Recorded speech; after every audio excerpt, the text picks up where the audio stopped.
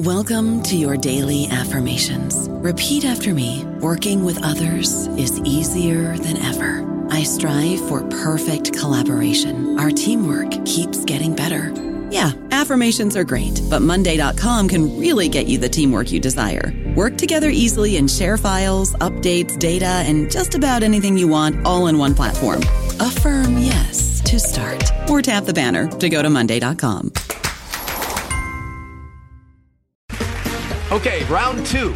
Name something that's not boring. A laundry? Ooh, a book club. Computer solitaire, huh? Ah, sorry, we were looking for Chumba Casino. That's right, ChumbaCasino.com has over 100 casino-style games. Join today and play for free for your chance to redeem some serious prizes. ChumbaCasino.com. No purchase necessary. Void where prohibited by law. 18+ terms and conditions apply. See website for details. Hello, everybody. This is Marshall Poe. I'm the editor of the New Books Network, and I'd like to tell you that we have a new and improved website. It has two new features that we think you'll love. One of them is a vastly improved search engine, so that when you type in keywords, you'll get a bunch of episodes really quick. The other is the ability to create a listener account, and in that listener account, you can save episodes for later listening, so you can create a kind of listening list. We think these features are neat, and we think you'll enjoy them. Please visit the site today. Welcome to the New Books Network. Welcome to New Books in History, a channel on the New Books Network. I'm your host, Michael Vann of Sacramento State University, but please call me Mike. Today I have three guests, Alex Witscheli, George Herrera, and Philip Cunliffe. They are the hosts of Afe Bunga Bunga, which bills itself as the global politics podcast at the end of history. I strongly recommend the podcast as I think it's one of the most well-informed and thoughtful political podcasts out there, even if I don't always agree with them. Indeed, while I frequently find myself disagreeing with one of their arguments or positions, I always appreciate their intellectually sound and theoretically rigorous challenges to the things that I think. And sometimes they change my mind. Today we'll be talking about their co-authored book, The End of History, Politics in the 21st Century, published by Zero Books in 2021. Gentlemen, welcome to New Books in History. Thank you. Thanks for having us. Thank you very much. Yeah, thanks. When there's three of us as guests, we don't know in which order to speak. Too much responsibility. It's like the three Stooges going through the door at once. Yeah, and then we all bang heads and try exactly the same thing again ad nauseum. Yeah.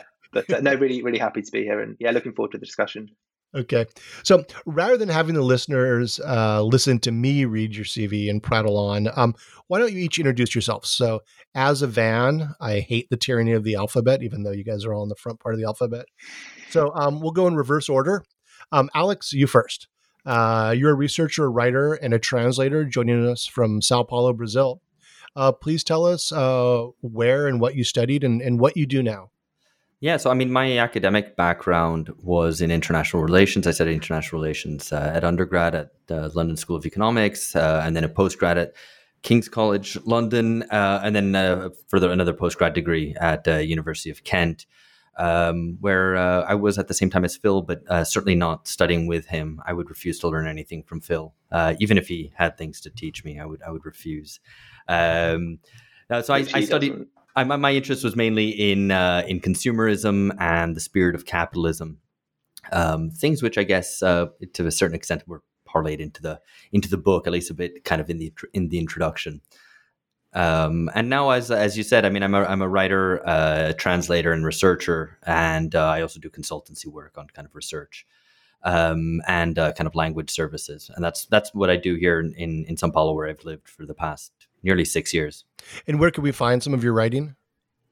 You can find my writing in the Brazilian Report, in Jacobin, and now I'm going to forget everything else that I kind of have written for and write for. But you can find me at alexhochuli.xyz. So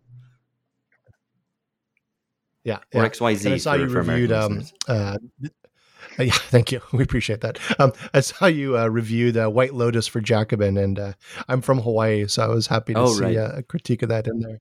I've yet to watch it. I didn't want to read the review, but it's on my list. But Yeah. No, there's maybe a couple of spoilers in there, so maybe leave that one for after you watch. Oh, I will. Yeah. George, you have a doctorate in political science from Oxford. What is your area of expertise, and what do you do with yourself? So doctorate in essentially kind of political theory stuff. I was I've written previously on the Italian Marxist Antonio Gramsci, who's got a lot of, I think, quite influential, particularly in Anglophone cultural studies and maybe post-colonial theory as well. And what do I do with myself now? I'm no longer an academic, so that's often recovering academic, I think, is the way people put it. But no, I live and work in London, which is where I'm calling you from. It's such a cliche that Brits always talk about the weather, but it's a really nice day today. So you can see the sun shining in my window, which is very unusual. In terms of sort of what I've written recently, I've had a few pieces in Damage magazine, which I think is a really interesting publication, and also at the Full Brexit as well. A few kind of analyses of Brexit, British politics, and COVID as well. Philip, you're the returning champion, as you were previously on New Books in History to talk about Lenin Lives, a really fun counterfactual history of the 20th century. You also have a doctorate in international relations from King's College and currently teach at the University of Kent. Tell us a bit about yourself and your work. I'm delighted to be back on your podcast. So, as you mentioned, I teach at the University of Kent. I'm a senior lecturer in the School of Politics and International Relations, and my work is mostly in liberal conflict management and its various inadvertent consequences and pathologies since the end of the Cold War, particularly humanitarian intervention, responsibility to protect, and United Nations peacekeeping. So that's my area of expertise, and it's when I'm not doing podcast stuff, it's mostly what I work on in terms of research. Great. So the three of you created the Afe Bunga Bunga podcast in April 2017, I believe. What is the origin of the podcast, the origin story in comic book speak? What's your mission statement for Afe Bunga Bunga? And also, I'm curious as to why a podcast. What did this genre offer you? Well, I guess like many great things, it began as a WhatsApp group. I had moved to Brazil at the beginning of 2016, and anybody who knows recent Brazilian history will know that it was a very turbulent time. It saw the institutional coup that year, and so the three of us were talking. We'd been friends for a long time. We'd known each other for maybe a decade by that point. We were just kind of chatting. I think it started off as a terribly named Political Musings WhatsApp group. But as things went on, and of course that was the year that Brexit happened, suddenly it was like, wait, politics is back in some form. At least things are getting much more disruptive than they used to be. And, we were people who grew up, we're kind of all older millennials, and Phil will dispute that and shout that he's a young Gen Xer. But, anyway, the point being is that growing up in the late 90s and early 2000s, we were struck by obviously the fact that there was no politics, that everything was kind of wrapped up in kind of consensus, and there would seem to be no movement whatsoever. And so we were like, wow, okay, things are happening. And so early in 2017, one of us, and I'm pretty sure it wasn't me, but either George or Phil suggested that, how about we do a podcast? Because obviously there were lots of kind of new left-wing podcasts springing up. And from the very start, we wanted it to be about sort of the end of history. I think we probably already had that sort of strapline right from the start.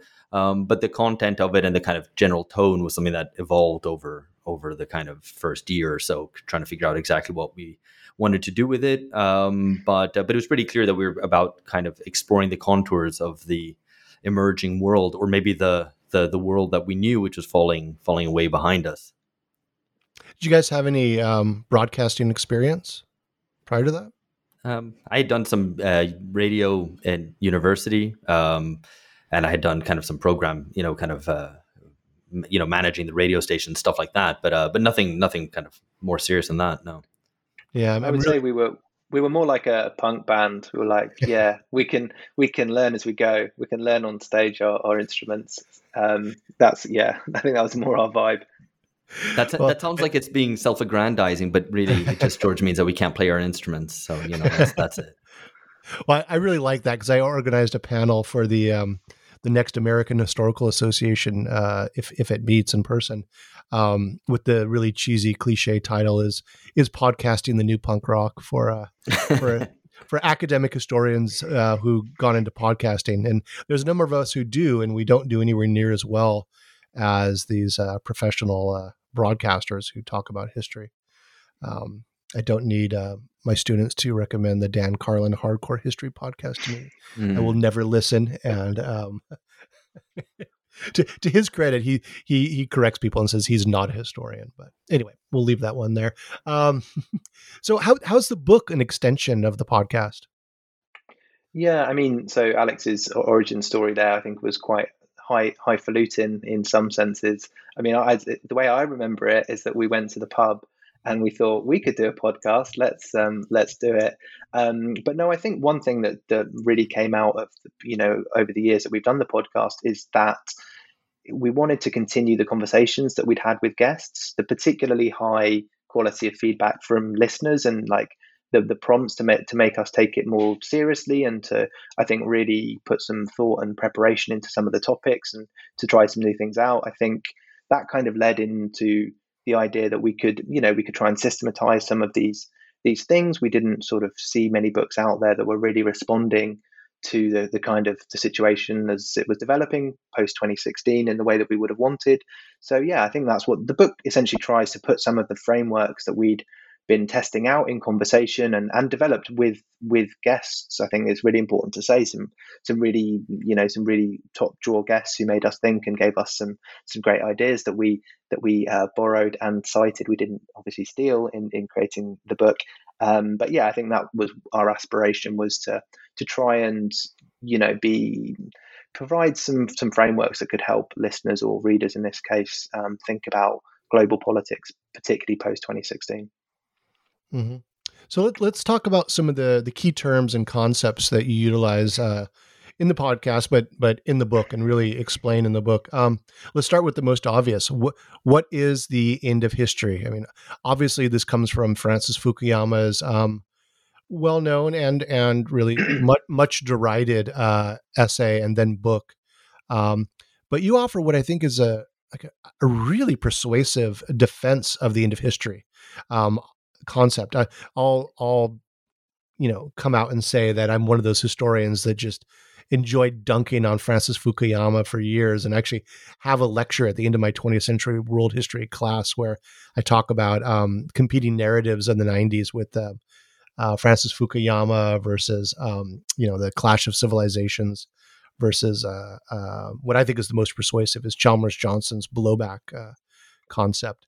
But reading the this chapter on the end of history, it really challenged me to reconsider Francis Fukuyama. And anyway, so give me the sales pitch on the end of history, and tell me why I shouldn't be writing off Francis Fukuyama.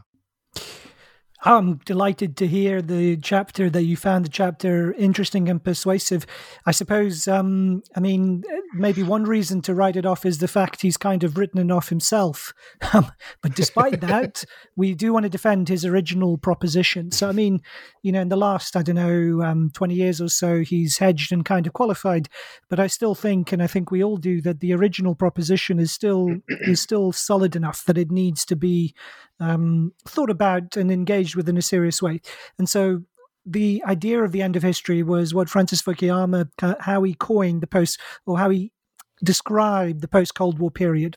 So that with the end of the geopolitical standoff between the Soviet Union and the United States, and the social systems that they represented of Soviet communism and liberal democracy, liberal capitalism, meant that there was, after that conflict ended, there was no fundamental dispute over the basic principles and structures of social and political life. And that as a result of that changed the quality of all of politics and all of society. So, frequently one of the ways in which the end of history was misinterpreted was that it was understood as claiming, that there'll be nothing new ever again, as if time stops, or as if there'll be no new events. But that isn't what the claim was. The claim was that history in the sense of the search for new political structures and new forms of human government. That contestation was over because it had been resolved in the favor of liberal democracy. And this was inspired by Fukuyama's idea, was inspired by Hegel's philosophy of history, the German philosopher Hegel, who made a similar analogous claim at the end of the Napoleonic Wars, that with the defeat of Napoleon and the universalization of the constitutional principles that undergirded the French Revolution, similarly that the peak of human development, political development, had been reached, or at least that's one way in which the claim is understood. So Fukuyama kind of rehashed the idea at the end of the Cold War, and we found it persuasive because it seemed to speak to the fact of overarching political consensus as the character of the post-Cold War period, which Alex already mentioned as the kind of the times through which we grew up, and that we kind of entered into political maturity, or at least adult maturity, if not political maturity, that it seemed a good way to characterize the kind of the centrist blandness, the lack of ideological dispute, and the fundamental stability of the existing institutions of Western capitalism at the time. Yeah, and what I found really interesting in that in your discussion was noting that with Hegel at the end of the Napoleonic Wars, that there's a number of ends of history throughout history, and there will be future these ends of history moments where this consensus is established after these prolonged conflicts. Yeah, indeed. Yeah. So your book and the subtitle of the podcast is the end of history. So what does this mean? To the end of history? Yes, so the claim is that period, that more or less 20, 30-year cycle, depending on how you want to date it, but from, say, the end of the Cold War through to the great financial crash of 2008, or perhaps to 2016, with Britain's vote to leave the European Union and the election of Donald Trump as president of the US. So that post-Cold War period comes to an end, so that you have, once again, political contestation over fundamental constitutional questions, and the offering up of meaningful political choices. So when you had the breakthrough of certain populist parties in the European Union, and as well as obviously Bernie Sanders' breakthrough in 2016 when he challenged Hillary Clinton for becoming the presidential candidate for the Democratic Party, it was very clear that there were meaningful, or at least genuinely different political choices in a way that you wouldn't have been able to say 10 or 5 years previously. And so we characterize this as the end of history, which is to say that post-Cold War period that Francis Fukuyama described had come to an end, but at the same time, it wasn't clear that it was being replaced by anything substantive. So it was being chiseled away and in some cases demolished with various populist wrecking balls, the end of history period, but there was nothing that was being erected in its place. And as we've seen, I think, over the last few years, all of the challenges to liberal centrism have been more or less beaten off. They've beaten back and defeated in various ways, and they failed to really institutionalize their gains or to leave any lasting imprint, I think, on the political order. And so I think this vindicates what we've been talking about. So it's the end of something, but it doesn't feel like it's really the beginning of something new. Just to jump in there, I think to reinforce that point, I think the end of history, that double negative, we hope that captures something of the cultural moment, that there is a sense of a certain kind of period of politics ending. But there's not really a dominant project. I'm sure we'll come on to talk about this, but there's not really a dominant project to take its kind of place. So you're left with this sense of cultural exhaustion and a whole range of morbid symptoms, as the cliche goes, that kind of erupt in this period, because there's the end of one thing without really the start of the next thing. Gee, that sounds almost Gramscian. Yes, that was the illusion. Yeah, I think it. Sadly, it's actually true that all these morbid symptoms arise in the interregnum, but it has now become a cliche. So I should not use it. But it's true. I don't want to hear that because I just sent off a draft with that in print. So, okay. But it's true. It's true.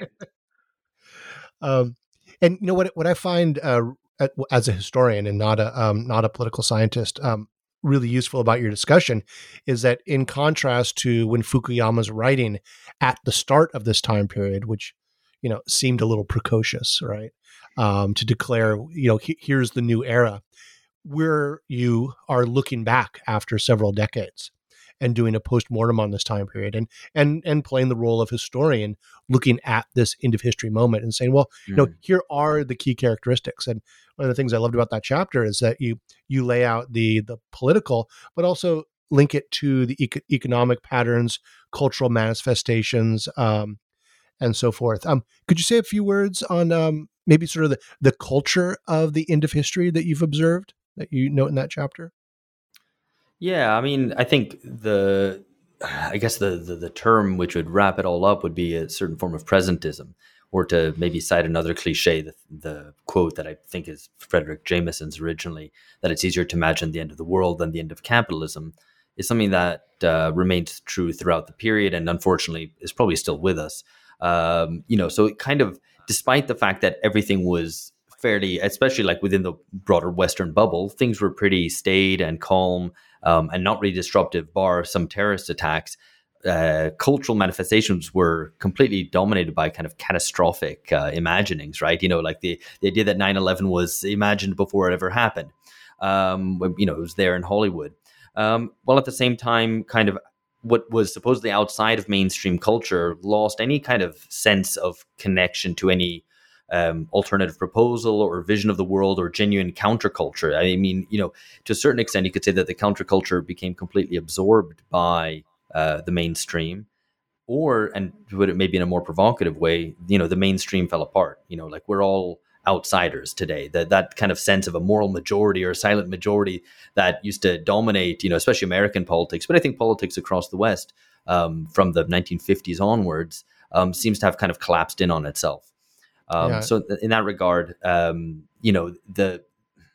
it was only things like, what's happening that's alternative and challenging. You think of, I think we cite this in the book, like Rage Against the Machine, but it almost seemed like a kind of desperate attempt to politicize things when there wasn't actually any politics going on. Yeah. I mean, I think my sort of end of history moment was when, and this relates to that sense of counterculture, alternative culture being absorbed in the mainstream, is when Carnival Cruises ran an ad for cruises in the Caribbean using Iggy Pop's "Lust for Life." Yeah, and my brain pretty much exploded at that point. I'm happy Iggy's getting paid, but no, this is not okay. Something is wrong with the world. Yeah, and I mean, we cited another example of that, but in reverse was like Adbusters magazine, which was always a kind of a pretty superficial rebellion, in my view, kind of challenging advertising, which then started selling its own unbranded sneakers. And, that was, I think, the death knell of the counterculture. Who turned me on to Adbusters back then was a friend of mine who worked in advertising. Perfect. He's a photographer. It's, failed artist photographer who had a career in advertising, and he turned me on to that. So let's get into some of the other concepts, such as post-politics and anti-politics. Alex, do you want to speak to that? Yeah. So the thing about, I guess what the task was, is that if we're saying politics is back, or at least the ways in which politics had been kind of clamped down upon and wrapped up in this kind of, warm coating of consensus over the 90s and 2000s, then how was politics back? Really putting politics itself into question, not talking about left versus right or socialism versus capitalism or these other forms of polarization, but asking whether, what is politics and what are the ways that it can be furthered? What way can things be politicized? And what are the ways that things are kind of kept a lid on, to put it that way, right? And this is something that's of interest to the left, to any kind of progressive and radical movements, because the whole idea of politicization is that you want to challenge the way that things currently are. And so politics is intimately tied to what the left is or should be, right? That the left is politics, or the left is what kind of instantiates politics by creating a challenge to the way things are. And it's always conservatives who want to say, no, let's not talk about these things. Let's just, put them back in their box, right?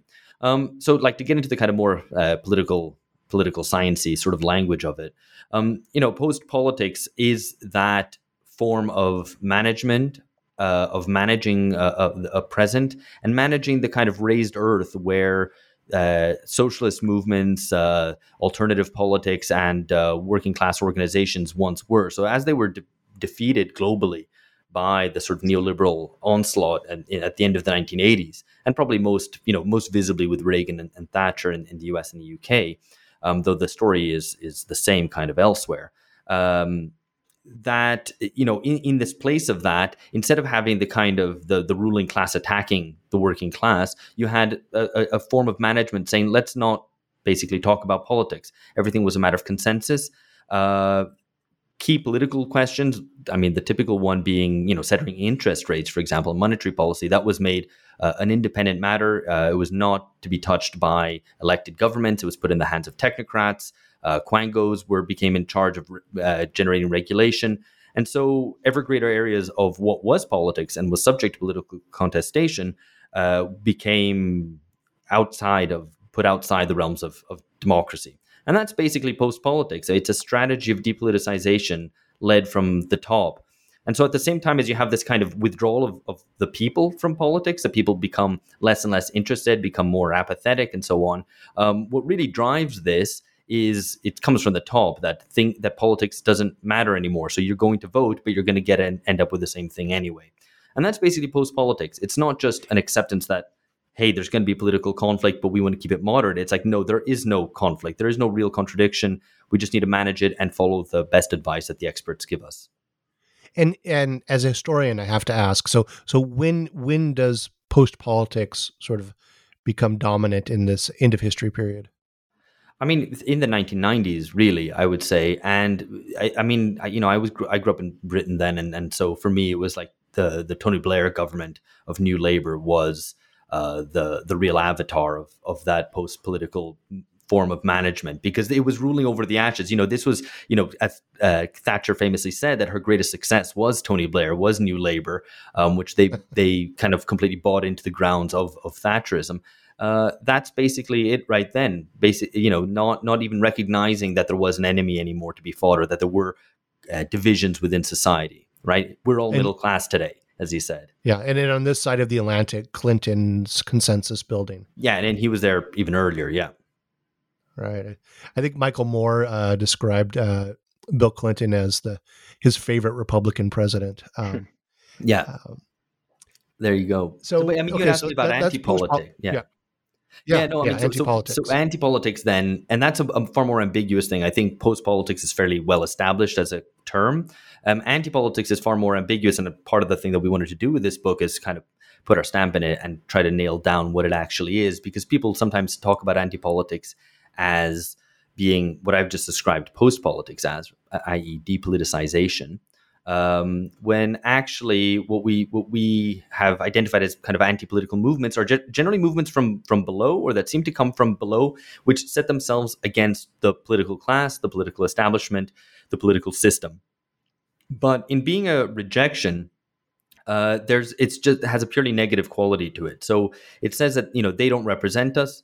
They don't have the right to rule, all of them up there. And it extends beyond politicians, but also goes to, maybe civil servants, the judiciary, the media, the legal system, and various appendages to what I guess would be the establishment. But it doesn't really militate in the name of an idea. It's not like socialist movements in the past would say, or revolutionary movements especially say, they don't represent us. They're not fit to rule, but we're going to take charge and implement and try to create this new social order. It's just purely a rejection. So what makes it really ambiguous and really curious is that it seems to be politicizing. And, one of the terms, or one of the, I guess, manifestations of anti-politics would be what is often called populism, which seems to be politicizing because it says, hey, we don't all have the same interests. This idea of consensus is completely false. What the experts say is actually completely self-interested. And we're going to challenge that. You up there, the political class, don't have the same interests as us, the majority, the people, whatever. And so that's politicizing. That's important. That's the kind of first step to politicizing and creating, division. But at the same time, and what we warn against in the book and say that anti-politics is this dangerous thing, is that it kind of takes away any possibility, any grounding for democratic legitimacy. Because if it says, they're not fit to rule, but kind of no one else is, that representation maybe is even impossible, then who is going to rule? It creates this vacuum. And I mean, we talk a lot about Brazil in the book because I think we all agree, I think that it presents a very perfect crystallization of a lot of these tendencies, and if you look at Brazil's history from 2013 to today, it's pretty obvious how that works. Big anti-corruption protests which say, the whole political class is corrupt. Okay, fair enough. There's loads of corruption. What are you going to do to change that? It says, no, just get rid of them all. They're all corrupt, right? That kind of takes away any sort of legitimacy for the political class and creates room for authoritarian kind of interlopers who base their appeal on kind of charismatic authority or direct rule, dictatorship, and so on. Or even worse, you get kind of new technocrats coming back in different guises. And here maybe I'll foreshadow something we might talk about in a little bit. But, someone who comes in who's, for example, a businessman who says, hey, I'm not from politics. I'm not part of that like in club of whatever. I'm a guy who gets things done. I'm a dynamic, modernizing guy. I'm going to come in and not be corrupt because I'm not going to be corrupt because I'm rich. Why am I going to steal? And try to present this kind of new face to politics. But that ends up just recapitulating the same form of elite technocracy that people rebelled against in the first place. And so there's this kind of dangerous recursiveness to anti-politics. Right. And in the Brazilian case, if I remember correctly, when Dilma Rousseff was ousted in that sort of legislative coup, wasn't there a high percentage of Brazilian parliamentarians who had corruption charges? Oh yeah, pending that voted to remove her for corruption. Yeah, a third to a half of Congress had charges against them, already been previously found guilty. So, which just makes that whole anti-corruption stance totally absurd. And then to go further north in the United States with Trumpism and the drain the swamp mantra. What does that even mean? Right? I mean, it's this rallying against some sort of grievance, but is it that anti-politics has nothing to put in its place? That's basically it. Yeah. I mean, I think it's just anti, right? And I think one thing to note, I guess, is that a lot of the people who talk about anti-politics tend to be pretty small c conservative, by which I mean, liberal, but basically identify politics as the form of politics that existed after the Second World War in Western Europe and North America.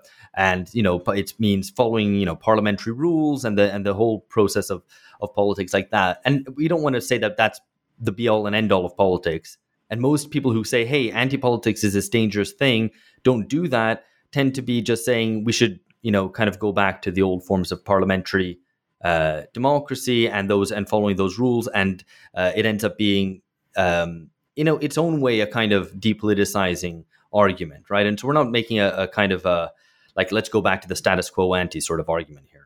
I don't know about you, but I'm very busy and I don't have a lot of time to cook. That's why I subscribe to Factor. Eating better is easy with Factor's delicious, ready-to-eat meals. Every fresh, never frozen meal is chef-crafted, dietitian approved, and ready to go in just 2 minutes. You'll have over 35 different options to choose from every week, including Calorie Smart, Protein Plus, and Keto. These are 2-minute meals. Factor meals are ready to eat and heat, so there's no prepping, cooking, or cleanup needed. They're flexible for your schedule. Get as much or as little as you need by choosing your meals every week. Factor's the perfect solution if you're looking for fast, premium options with no cooking required. Sign up and save. We've done the math, and this is important. Factor is less expensive than takeout, and every meal is dietitian approved to be nutritious and delicious. Head to factormeals.com/NBN50 and use code NBN50 to get 50% off. That's code NBN50 at factormeals.com/NBN50 to get 50% off. So walk us through the chapter on what you term the neoliberal order breakdown syndrome or NOBS or knobs.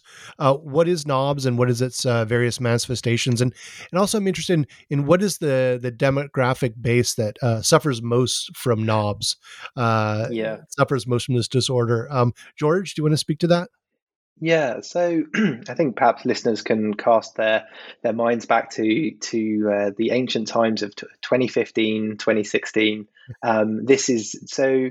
I think a lot of what Alex was saying about the culture of that post-political period is really important here, because essentially what happened in the Anglo-American context in 2016 is you had these two completely unexpected, almost on the part of the commentariat, inexplicable events. So Brexit and Trump. And I think this idea of NOBS, neoliberal order breakdown syndrome, is our attempt to diagnose essentially what happened to the liberal commentariat. So you might think of your favorite broadsheet newspaper in the UK, or one of the big American newspapers, Washington Post, New York Times, Guardian, Times, Financial Times, all of these good examples. We're Americans. We don't read. We watch TV. So okay, Rachel Maddow, maybe. Rachel Maddow, exactly. So it was our attempt to sort of try to, I guess, work out what exactly it was that characterized the response on the part of people who were supposedly experts in politics to these events in 2016 in particular, but it actually has quite a long tail in various ways. So essentially what the way we set this out was that NOBS is the inability to accept, to explain, or to respond to political change. So some examples of characteristic symptoms in each of these cases, because we did want to kind of present this as a syndrome, is so if you can remember this kind of 2016 context, the incredulity at or denial of political change and the refusal to accept responsibility for creating contemporary conditions. So how did people respond when Trump was elected, for example? And particularly, you might argue there's whatever the conditions that created Trumpism, look perhaps no further than the Obama administration and some of his supporters, some of his functionaries of various sorts. And I think it was the almost some of the rhetoric which was poured out at that time was quite shocking, and we thought, okay, there's something at work here. There must be a political explanation, and I'll kind of get to that in a second. But in terms of the inability to explain political change, well, what were the explanations adduced for Trump or for Brexit? Well, you have things like social media just cons everybody. People are basically too stupid to understand what is true and what is false. You have Russia, conspiracy theories, these things which came seemingly out of nowhere to occupy quite a central position in kind of the national conversation. And finally, this kind of inability to respond to political change. And again, this is on the part of what you might call the liberal establishment, or you could see journalists, academics, sorry to any academics out there, but certainly several of them were guilty of this. But yeah, a real kind of nostalgia for the recent past in looking back to the halcyon days of 2010 when all political questions were settled, or it's a kind of elite persecution complex, seeing voters as somehow being unfair to hold their representatives to account. And I think just to kind of touch back on what Alex was saying about the culture of the post-political era, that's a really big part of the explanation, because I think this idea of there is no alternative, or TINA. So this was very dominant amongst all of the people, you might, to generalize here, but everybody analyzing politics, all the commentators. And so when something which did happen, which didn't fit into that model of there is no alternative, the responses were very revealing. And I think it's also worth saying on Twitter, you saw the short circuit essentially between people's knee-jerk reactions, and they would then tweet things out. And I'm sure your listeners have some favorite examples of some of these kind of classic responses to Trumpism or to Brexit. But this is essentially what we wanted to name, is like, what is this? Like, what happened at that point, and how did the political class and politics knowers, as the phrase goes, how did they respond to this kind of in hindsight, quite explicable set of political or parapolitical events. Right, and just one more time to break do the three-way breakdown on the neoliberal order breakdown syndrome. It's inability to accept. So kind of like this isn't happening. Inability to explain. So these kind of quite these models which basically give voters no agency, and inability to respond. So no political responses. You saw a lot of people sort of go on listening tours of rural America or outside of London, and these journalists sort of come back and be like, I can't believe people are talking about these things. They're not bought into the political process. So yeah, it was quite I think we also wanted to capture that this was a very turbulent time, and there was, to name this, like, how do people respond to this, their set assumptions kind of starting to break down. Yeah, and you see it manifest in these the talking heads, the commentary, and in the press and on the cable news networks, and then in more popular cultural forms. And there was the HBO film about Brexit with what's his name, the guy who's in everything, Sherlock Holmes, Benedict Cumberbatch, yes, as Dominic Cummings. Yeah, pointing the finger at Cambridge Analytica and so forth. Yeah. But the crazy thing is that, it's kind of come back now, right? Because I think to a certain extent, COVID put a little bit of a dampener on that sort of, that knobs sorts of, that sort of whole set of symptoms. Because, for a while, like kind of the experts were back in charge. And so that stuff was, all the kind of populist insurgencies that provoked that hysterical reaction were no longer there. But I think you can kind of see it coming back in with the response to Afghanistan now. There's been a kind of resurgence of knobs, right? So you've got all these people attacking Biden. I mean, basically, if some of the ideologies of the end of history were like technocracy, as we've already discussed, and humanitarianism as well, and especially humanitarian interventionism, then you can see a bunch of people complaining that, so I saw journalists attacking Biden for saying that, he was elected on a promise of competence and compassion, but now he isn't demonstrating either of these things. And there's a whole series. I mean, one kind of a leading British journalist, Janice Turner, tweeted the other day, would President Hillary Clinton have left the women of Afghanistan to illiteracy, sexual enslavement, and murder? Which is just crazy. I mean, it's living in a kind of nostalgic fantasy land, because of course Hillary Clinton did exactly that in Libya. So it's replete with these examples of people kind of tearing their hair out at the fact that something that they took for granted and believed would continue and wish that would continue, effectively the forever wars and America's sense of its own authority in imposing liberal democracy around the world, to no success, of course. That would continue forever, and that the fact that even one of their own should kind of pull out the rug from underneath them is like, no, this can't be happening. And so kind of in some way, Knobs neoliberal order breakdown syndrome continues. So, Philip, do you want to link or expand upon this connection between neoliberal order breakdown syndrome and this current crisis in Afghanistan? Yeah, just to reiterate that how strongly visible it is among all the commentators on Afghanistan is the whole process kind of repeating itself, the inability to account for change and the nostalgia for a very recent past. And so here we have kind of knobs playing out in a few urban enclaves in this kind of war-torn, deeply violent and deeply poor country. And the presumption was that until a few days ago, everything was fine. Women's rights were improving.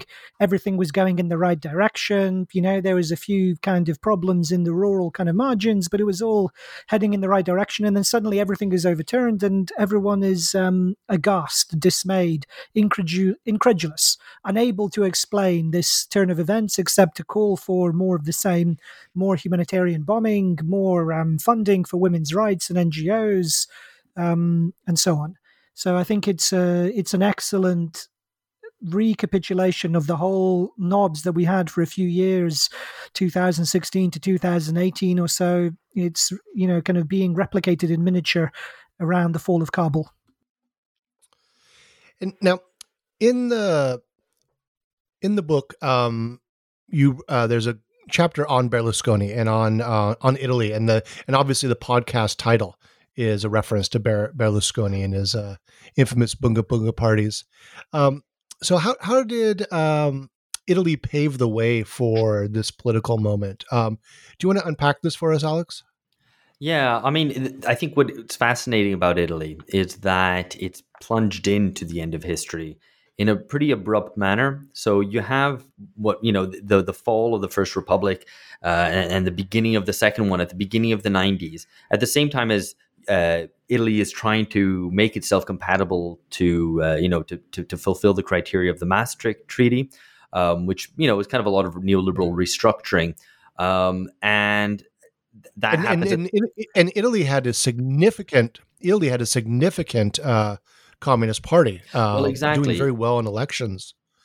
Right. And so what, if the backdrop to or the kind of foundation for the end of history is the defeat of the working class, the defeat and the sort of end of communism as a kind of real possibility, then Italy lives that in a very marked way, because the Communist Party kind of undoes itself and kind of folds itself into kind of a sort of new sort of left-wing vehicle and begins its gradual road to becoming a neoliberal centrist party on the model of the US Democrats.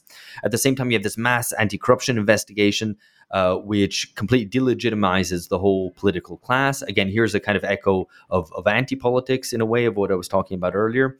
And that delegitimation of the political class means that you have all the kind of parties that held up the political structure of post-war Italy, especially the Christian Democrats, whose basic job in politics was just to remain in place and govern to keep the communists out. Suddenly they had lost their raison d'etre as well. And in that vacuum enters this guy who was previously a real estate mogul, then became a mass media mogul. I mean, he became basically television, and he brought kind of more American-style consumerist television to the Italian masses, and then decides, well, hey, maybe I'll enter politics. And he enters parliament with a whole bunch of MPs who are employees in his advertising firm.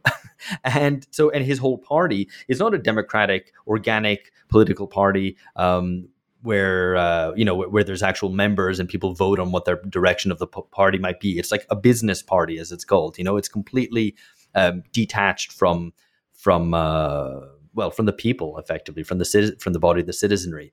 And what he sells is an image, and this is something that I mentioned earlier when I said I was going to foreshadow something, I guess, was that this is a guy who says, hey, I'm a successful businessman, so I can be successful in politics. You don't need to listen to these frumpy old types, whether they're on the left with their talk of solidarity and whatever, or whether they're old kind of Christian Democrats who talk about tradition or charity or whatever kind of Catholic stuff they talk about. I'm going to present a shiny new image of politics where you can go out and get what you want. Don't worry about the people telling you need to show solidarity or civic duty or charity or whatever, respect for tradition. You can just go out and go after what you want, right? So it's a very consumerist vision of politics. It's a very personalized vision of politics where it's based on him as a person selling his image, and it's a very personal, and it's and it's one which is kind of less and less kind of democratic and organic as a vision. And it's funny because he ends up capturing so many tendencies of the end of history that we'd see played out across Europe and North America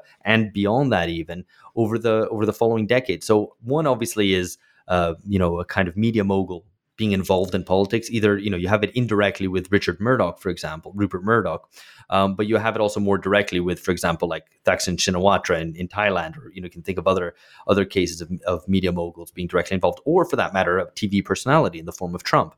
But also you have a guy who's basically surfing a wave of anti-corruption, of rejection of the old political class, while at the same time being totally corrupt himself. He's kind of has all sorts of charges thrown at him. He's guilty of kind of engaging kind of clientelistic relations, and he has a relationship to the public which is completely mediated by television. So if you think about kind of completely internet-driven politicians today, this was the TV politics of the 90s was just a precursor to that. And so both at the level of substance or its lack thereof, as well as its means of communication, as well as the kind of type of person that Berlusconi was, he just embodies so much of the politics or the lack of politics of the end of history, that he becomes a sort of template, inadvertently or deliberately. And I mean, Trump is only the most obvious example. But you can just think of some of the things that Berlusconi would throw out as claims, which were just so Trumpian well before Trump ever did that. So, one example we put in the book is that he goes to the island of Lampedusa in the very, very south of Italy, which is near to kind of Tunisia and Libya, actually, which was having a kind of migration crisis, right? It was receiving loads and loads of refugees. And of course, there's a panic about immigration. And he goes, no, it's fine. I'm going to have resolved this. I've even bought a house here. Right, as if his own personal behavior as this very rich man who's able to buy a house here was enough confirmation that that things were fine. It would be like Trump saying, "Hey, no, Florida's fine. I've got a place in Mar-a-Lago." As if that were the kind of a political argument. So it's this folding together and collapsing of public and private, and kind of the mediatization of everything, which Berlusconi does, and he does it very early and does it really to great success. One final element just about it, which I think is important to note, is that the left was unable to land a glove on him. The left became moralistic and would try to argue against him, not in terms of necessarily defending workers' rights or standard of living. It was really about kind of civic responsibility and behaving in the correct, proper way. And here you can see echoes of kind of the left in the United States attacking Trump for not being presidential. And for a lot of people, that didn't matter to them. They didn't really care about that stuff. They didn't really speak to them. And so they became increasingly frustrated, called Berlusconi a fascist, which just is incorrect. And as I said, didn't lay a glove on him. So, again, the whole template, the whole story of the 90s, 2000s, and even 2010s is told through the story of Berlusconi, even just in his early years in the early 90s. Yeah, and I found that really gratifying because during the first year of Trump, I was telling my friends, we've seen this before. We saw this with Berlusconi, and so many of my colleagues were saying, this is unprecedented crisis. I'm like, I don't know this. I don't know that much about Italy, but just this looks real similar. George. Yeah, just I think just to bring it obviously back to the title of the podcast, I think one thing reflecting on Berlusconi specifically is that these bunga bunga parties that he had ended up having a political importance, because he was showing people, here's how to have a kind of a fun, sexy life, and he gave Italian voters at that point special dispensation to kind of to break the rules. And as Alex said, the moralistic left was completely unable to kind of respond to this. I think one way to put it would be his private life. He made that some aspects of it public, and that was very, very successful. And responding to that made the left seem that they didn't understand that this is, that this kind of mode of politics was going to become dominant, as it ended up doing. Yeah, and again, so much resonates with Trump and just the response of Orange Man bad and pink hats as the response, not a policy response, not something that can really attend to political needs, but this moralizing. Well, I mean, the funny thing, actually, you mentioned the kind of pink pussy hats, where Berlusconi, of course, was obviously strongly criticized by feminists for being macho, sexist, crude, etc., which he absolutely was. But his largest constituency in society was housewives, actually. So that again kind of proves that somehow the left weren't able to get kind of leverage there, weren't able to get their hooks in. It didn't quite land. Yeah. Well, this is all very depressing. What do you hold for our future? What do you predict for our ideological future?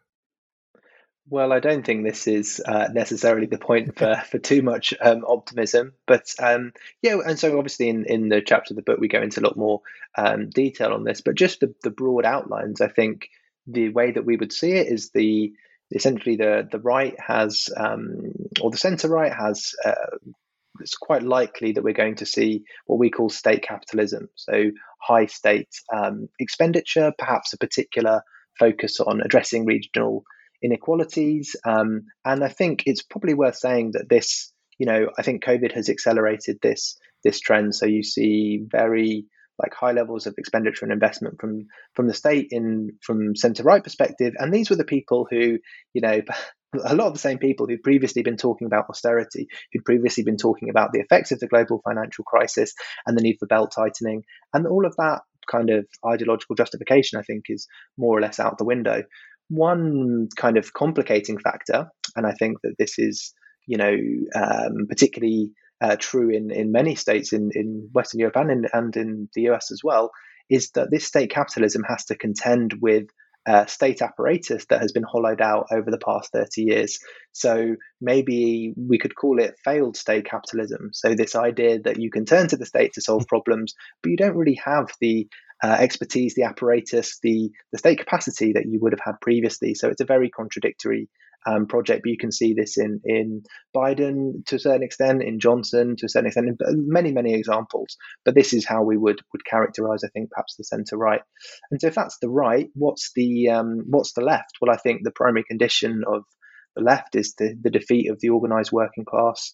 And what this sets as conditions of possibility for a kind of centre left or a left response. I think we call it moral minoritarianism.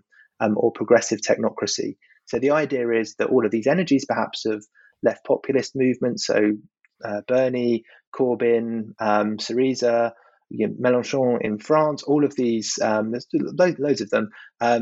Where do they go? Well, they were unsuccessful in producing a kind of a majoritarian project. So maybe the avenue for those energies is to kind of short circuit, to a certain extent, that political process, and instead make arguments for how you can lock in place through non-majoritarian means, so citizens' assemblies, consultations of various sorts, how you can lock in some kind of morally important projects. And this can range from a whole kind of variety of kind of anti-fascist projects, maybe some green projects, maybe some of these things. And this, we see this as essentially the direction of travel. How the conflict between these two positions gets resolved is I think up for debate. But I think those are the main kind of direction of travel that. And of course, kind of generalizing across the whole world is not super easy to do, but I think that's what we're going to see. And in some ways, then the left will become the defenders of the status quo, because they will be the ones who will find it easier to talk about how to kind of move in a progressive direction, while the right is saying, well, we need these big state-led responses, but centre-right has no real kind of capacity to do it. So it's quite a contradictory picture, but I think there's those two camps starting to coalesce, perhaps. Yeah, I found that section in the book where you talk about the left becoming the defender of the status quo really quite provocative and thoughtful.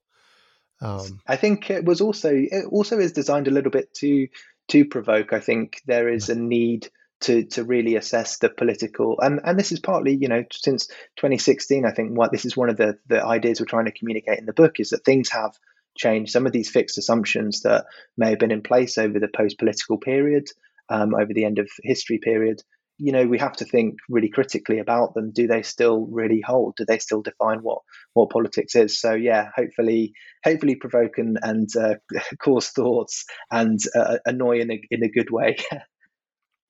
Yeah, Alex? Yeah, I guess one thing that we hint at in the book, but I think has become even more evident over the past 6 months or however long it's been since we finished writing it, which is that the kind of the massive gulf in trust, I guess, and trust in the political establishment has only grown. And I think to a certain extent that was clamped down on, or a lid was kept on that during the height of the pandemic, and now that's kind of spiraling out with kind of opposition to lockdown and various other measures, but also kind of more I guess, conspiratorial readings of what's happened.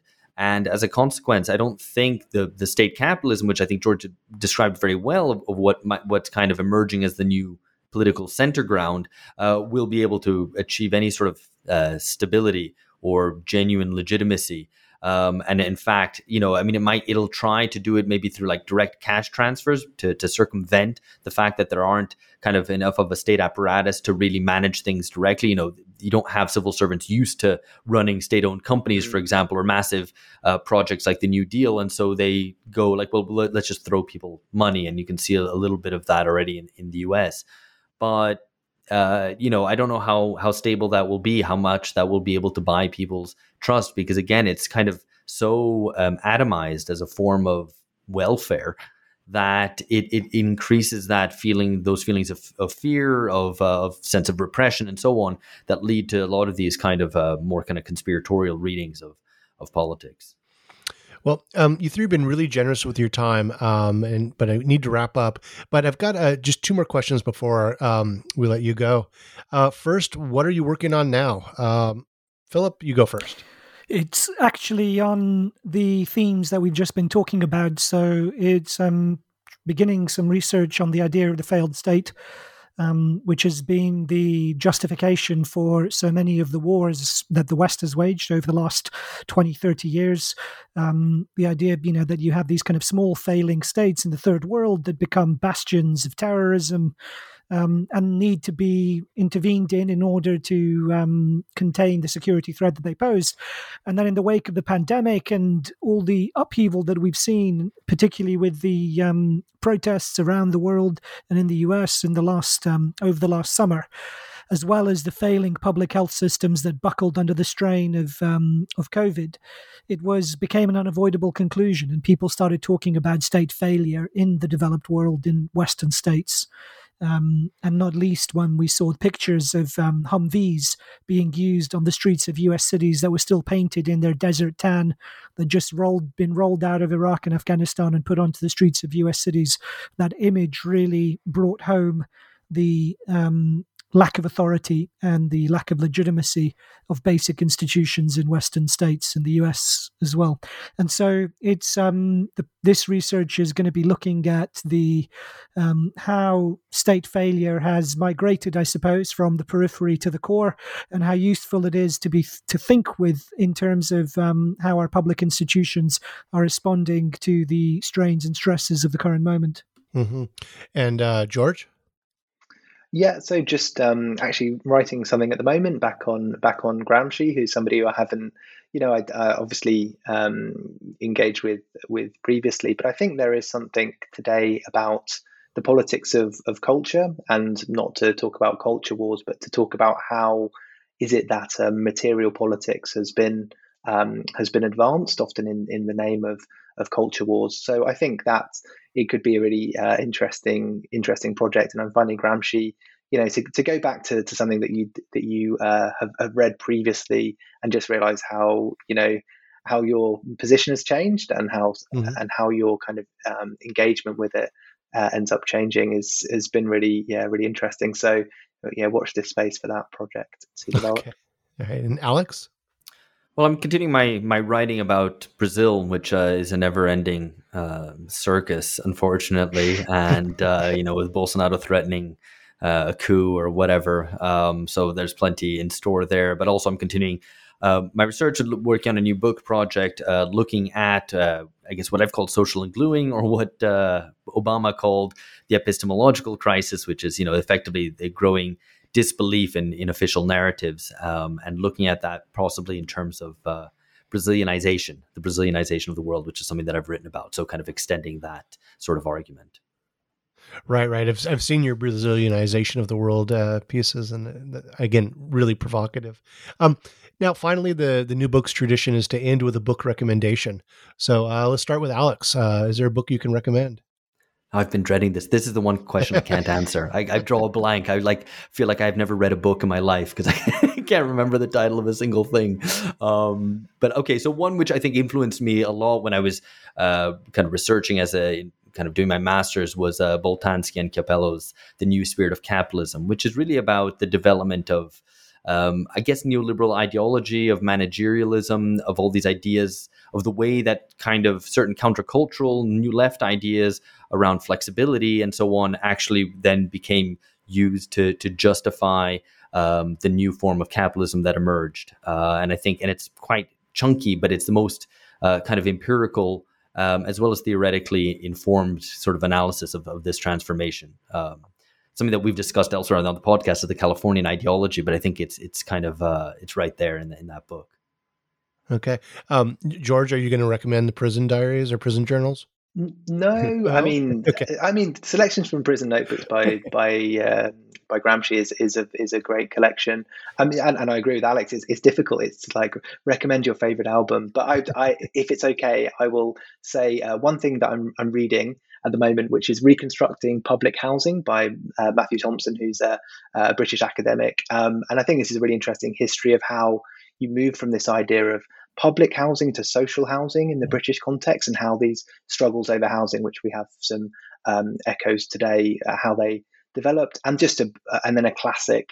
So Peter Mayer's Ruling the Void. I think this analysis of the material changes in politics across Western Europe and more widely, and how this led to a void of representation that still determines a lot of politics today. So sorry, that was two. I apologize. That's okay.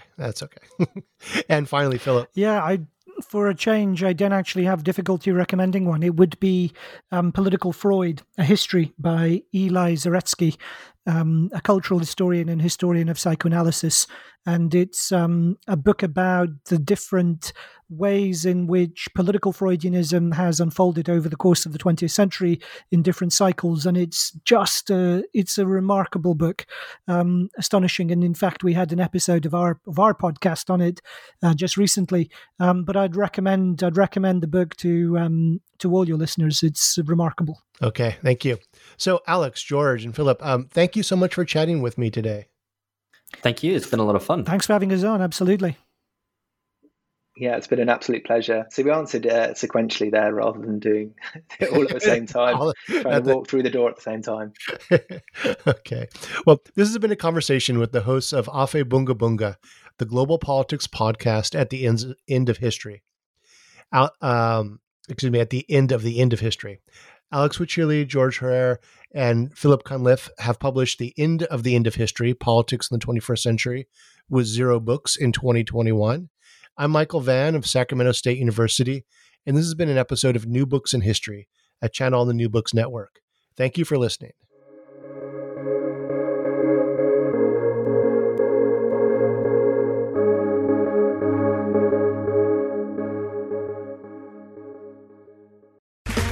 Okay, round 2. Name something that's not boring. A laundry? Ooh, a book club. Computer solitaire, huh? Ah, sorry, we were looking for Chumba Casino. That's right, ChumbaCasino.com has over 100 casino-style games. Join today and play for free for your chance to redeem some serious prizes. ChumbaCasino.com. No purchase necessary. Void where prohibited by law. 18+ terms and conditions apply. See website for details.